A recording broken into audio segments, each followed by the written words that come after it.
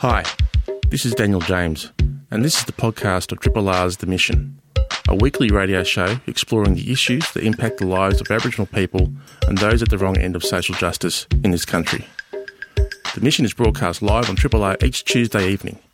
Hope you enjoy the podcast and feel free to get in touch via the Triple R website.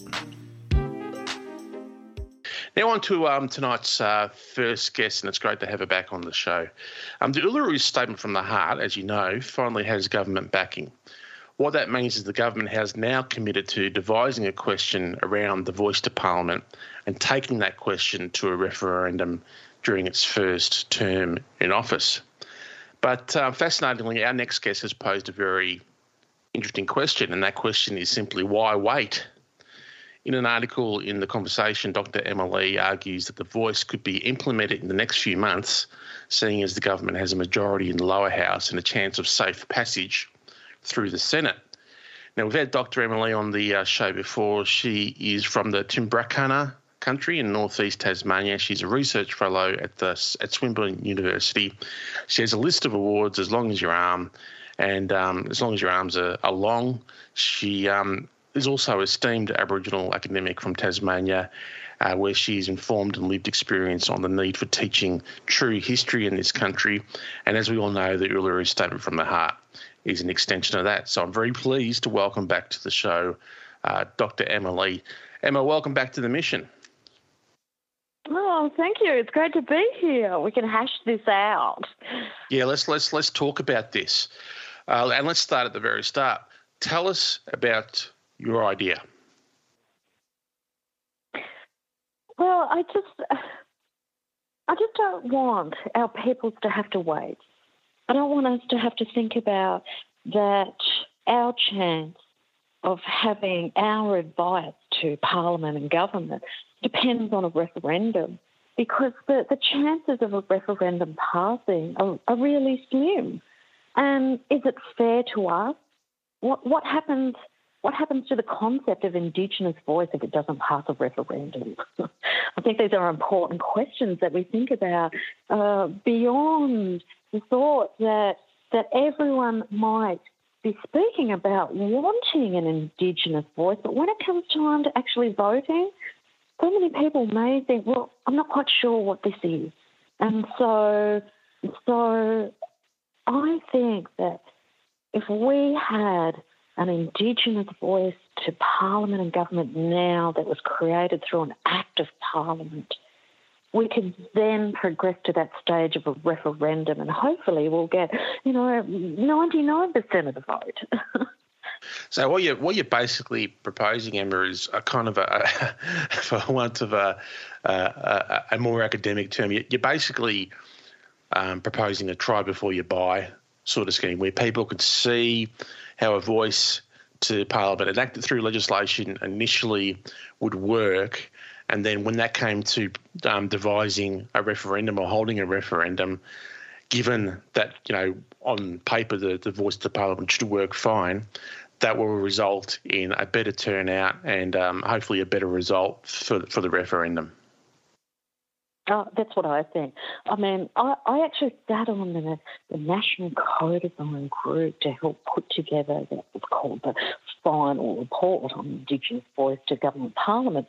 And that was a federal government process that occurred across 2019 to 2021. That has its roots in, it seems like a million other reports previous to that, but started out in 2010 about Labor government putting together a joint committee to have a look at constitutional recognition for Aboriginal and Torres Strait Islander people. And so even having sat on this National Co-Design group and putting forward the models and processes of what Indigenous voice would look like, putting it out there to public. So early to mid-2021, that went out. There was community consultations across Australia. There were public submissions of something like almost 9,500 comments, submissions and contributions.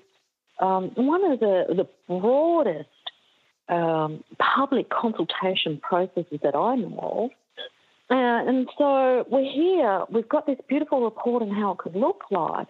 And even having sat on that co-design, it's like, what does it actually look like in real life? Because I know as an academic, writing something on paper is completely different from living it in real life, right? Yeah. And so what I'm concerned about is that what looks good on paper, it doesn't always translate easily into real life. And so it's not about saying that Indigenous voice is a bad idea. It's just about saying that there's going to be wrinkles and bumps and things that we didn't think of that need to be worked out. And I believe that the Constitution deserves more. If this document is our founding document of who we are as Australians, and now, Indigenous included, I don't want this to be a little bit and a little bit of that.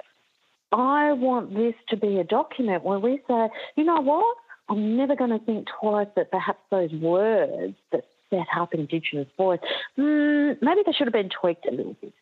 Because we know after doing and practising and enacting Indigenous voice, actually we could raise up the tone just a little bit. We could raise up the principle and the aspiration. And so what I'm concerned about is, are we sure that those words that go into a constitution, if we have successfully won at a referendum, are we sure right here, right now, that they are the best words, given that we don't quite know what Indigenous voice looks like? I think I think you make a number of good points, Emma, and I think one of the dangers with any referendum in this country, I think there's like only 44 that have ever really gotten up. Out of 44, there's only been like 8 that have actually been successful. Am I right in quoting that? Did I say that somewhere? Yes, they're pretty much the right figures. And even ones that make sense, like the Republic. I love the Queen, she's all great, but, let's be a nation on our own. And what happened is that it fell over, not because people didn't want a republic, but because they weren't sure about the model of what it looks like. I think that's a really interesting point, because we all know that having an Indigenous voice to Parliament enshrined in the Constitution is the right thing to do. I think most of us inherently know that. Most of us who aren't racist, which is the vast majority of us, know that on paper is the right thing to do. But if you have if you have a rare opportunity to see how it works in the flesh and how you can iron out any deficiencies in the model, whatever model that might be, then it's easier for people to actually not only conceptualise but actually see what they're voting for. Now, I guess one of the criticisms that would have come back with this idea, Emma, would be that it would prolong the ultimate process of getting it into the Constitution via referendum in the first place. Have you thought much about that potential criticism? Oh, absolutely. I've had some beautiful public comments back to me where people have generously and graciously written to me just saying, well, look, legislation, this is what happened with the old ATSIC Commission, the Aboriginal and Torres Strait Islander Commission. We've seen this where you get created as an act and then it doesn't get enough money or it gets watered down. And I think, yes, absolutely. But if this is going to happen to Indigenous voice, then it's not ready to go into a referendum yet, is it? Do we honestly want that in a constitution if at a legislative stage we're saying it's not important? Are we honestly saying that the relationship between Indigenous and other peoples are so poor that it requires a referendum for our constitution to have? And, Indigenous voice is nothing more than the obligation to consult. That's what government and Parliament obligation to consult to a body of Indigenous peoples. That's not saying that they have to act on that advice that they get when they have consulted. So are we honestly saying that at this modest level, that if a government can't fund that and see it as an integral part of, grassroots politics, then is it really ready to be part of our constitution? I mean, we say this word referendum, as a vote, but what it is actually being put into the foundational document of Australia. And so if that is not going to be respected at a legislative level, I can't see how it's going to be respected at a constitutional level. I think the point that you make, Emma, is a good one, and it was lost in a lot of the hyperbole that came out during the initial response to the statement from the heart from people like Malcolm Turnbull and Barnaby Joyce, and that is that what the statement is actually asking for is very, very modest indeed. It's not by any way, means or shape or form a third chamber of parliament. It's a voice in which Aboriginal people, through representation, can speak to parliamentarians, and parliamentarians can consult with the voice and take what the voice is saying into consideration when it develops policies and laws for this land. It's no way a legislative body. It is no way a decision-making body. It is a body in which the parliament consults with First Nations people, and that's been lost. And I think one of the strands to your argument about having a sort of a legislative response to this first up as opposed to a constitutional response straight up is that you talk about democratic literacy and trust being low in Australia right now. What do you mean by that? Well, I've got a PhD, one of those academics. I feel like, I'm not as smart as anyone else, but I'm fairly smart. And I have had to learn how Parliament absolutely works. Do we even, when we talk about government and Parliament, I have to take a moment there to consider what I'm actually talking about, because these are two different things. And so we are not actually, as ordinary Australians, black and white, we don't get the education of what our democratic system actually is. And so if you don't know, how can you trust it? How can we say, let's have an Indigenous voice enshrined in a foundational document that gives the right for Australian government and Parliament to actually exist? And so I'm concerned about that. And I am not doubting the goodwill of Australian people who want this.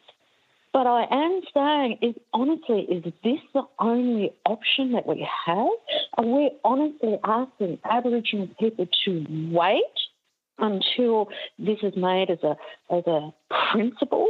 What's wrong with a bit of pragmatic action? What is wrong with Aboriginal people being part of the policy environment that a legislative act is created to give us the policy to enable things like advise to happen, collect statistics and, define where funding goes. And so what I think Indigenous voice could be is a place where we actually get to understand what this system of government and Parliament actually is. So when you think about it, Parliament takes in they have the government of the day, but the Parliament takes in the opposition party. Parliament takes in public service jobs. The Parliament takes in the role of a governor general. And so an Indigenous voice, I believe, is important enough to be in a constitution, but we have to ask ourselves first about why this has been excluded and why is it such a modest proposal? And why then does it require the highest level of Australian democracy to actually make this work? I don't think it should be, because you know what? There's a hell of a lot of pressure put back onto Aboriginal and Torres Strait Islander people, and all they're doing is just providing advice that may or may not be acted upon. I think that in the Constitution, Aboriginal and Torres Strait Islander could have a higher role than just providing advice. Surely. It is 26 past 7. You listen to The Mission. My name is Daniel. You're listening to a station called Triple R, 102.7 FM. I'm speaking with Dr. Emma Lee, who has written the paper In the Conversation, which was published earlier this week or late last week. I can't remember. Everything's a blur at the moment. But it's there if you want to read it, in which she explores an idea of getting the voice to Parliament up and happening sooner than is proposed through a constitutional referendum. You cite in that article, Emma, the idea of the First People's Assembly of Victoria as being somewhat of a precedent for the approach that you're proposing. Yes, Victoria's Aboriginal Assembly was created through an Act of Parliament. You know, I mean, there's issues there where they didn't quite get things right because they weren't quite sure about it, you know, in that translation from concept to practice. This isn't a bad thing. This is just ordinary processing. But they've been able to make that work to the point that there's a bill being debated in Parliament at the moment that will give the right for a treaty authority to act in working out the actual agreement process of treaties. Now, that's not within the Victorian state constitution that that happens. This is about working together in the parliamentary system that's already there, not elevating Aboriginal people to rarefied status, but just saying, you know, we're the same as everyone else, and having a right to Parliament and government to create these acts that get our voice across.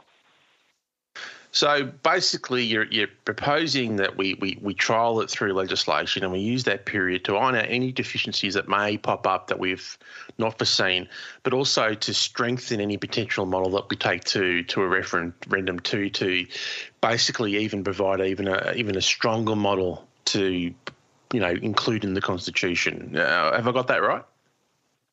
Absolutely.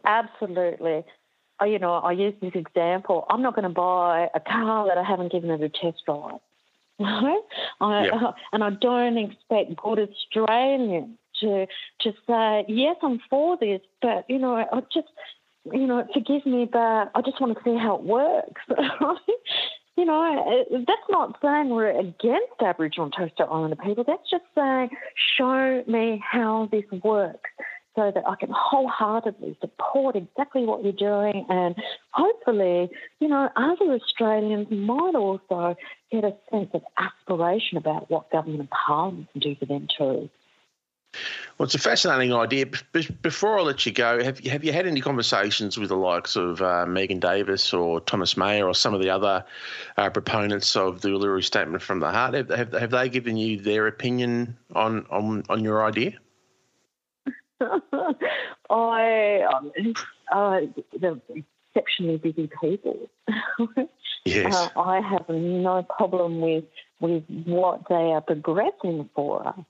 I just know that I live in a community that I want Aboriginal and other Tasmanians who live in Tassie. I want all of us to know exactly what we're getting out of this. And so, you know, I'm just grateful that I've been able to raise this up with you. Thank you, dear brother. No sweat whatsoever. What we get in you every time you come on the show, Emma, is someone who is considered and considerate and always coming from the right place to advance the cause of our people. So I thank you once again for coming on the show. If you want to read the article, it adds to the conversation. It makes you think a little bit. Just go to the conversation and look up Dr. Emma Lee. Or the title of the article is First Nations People Shouldn't Have to Wait for a Referendum to Get a Voice to Parliament. Emma, thank you for coming on the show. Stay warm, and we'll speak to you down the road. Oh, thank you. Cheers. Bye. This is a podcast from Triple R, an independent media organisation in Melbourne, Australia. To find out more about Triple R or to explore many more shows, podcasts, articles, videos and interviews, head to the Triple R website at rrr.org.au. You're listening to The Mission, 102.7 3 Triple R FM, or maybe you're listening through the National Indigenous Radio Service, or maybe you're listening to us via the podcast, which you can find in any one of your favourite podcatchers. You're all welcome. You're all listening. If you're in the future, say hello. Let us know what it's like. Thank you again for Dr. Emma Lee coming on and talking about a different proposal in terms of getting the Uluru Statement from the Heart and the Voice to Parliament up and happening. Phone number ending 648 texted in and said, totally agree. What a brilliant woman. She makes so much sense. Hope the government listens to her. Thanks for the show. Well, thank you for tuning in and listening. And if you've got a message that you want to send through this evening, hit us up via the text 0466 98 1027. Now, I just wanted to say a word about this coming Sunday, which is, of course, the Community Cup. And there's a lot of love in the air around the Community Cup coming back after a hiatus after the pandemic, which is totally over now, thankfully. I'm glad that's in the rearview mirror. There's nothing more to worry about on that front. Very pleasing to see. I just want to lend my support to the megahertz and also lend my prediction to what will actually happen on Sunday. I predict that the megahertz will actually crush the Rock Dogs like they've never been crushed before. I'm hearing good things from training. I'm hearing good things about the attitude of several team members. And so if you want to get down, go to the website, Google it up. I think the tickets are about $25. There's sometimes between 15 and 25,000 people that turn up, and then there's a little get-together at the Gasso afterwards. So it should be a fun community day for one and all. Independent Melbourne Radio, 3RRR. Well, thank you for that, Handsome. That brings us to another end of the mission. Thank you so much for Dr. Emma Lee, who came along this evening and spoke to us about a really interesting idea around speed. I guess speedily putting forward a legislative model towards the Uluru Statement from the Heart and a voice to Parliament. But until next week, stay safe, stay strong, and I'll say it again, stay warm and stay listening. Ta-da. Thanks for listening to the podcast of Triple R's The Mission, a weekly radio show exploring the issues that impact the lives of Aboriginal people and those at the wrong end of social justice in this country. The Mission is broadcast live on Triple R every Tuesday evening. Hope you've enjoyed the podcast and feel free to get in touch via the Triple R website.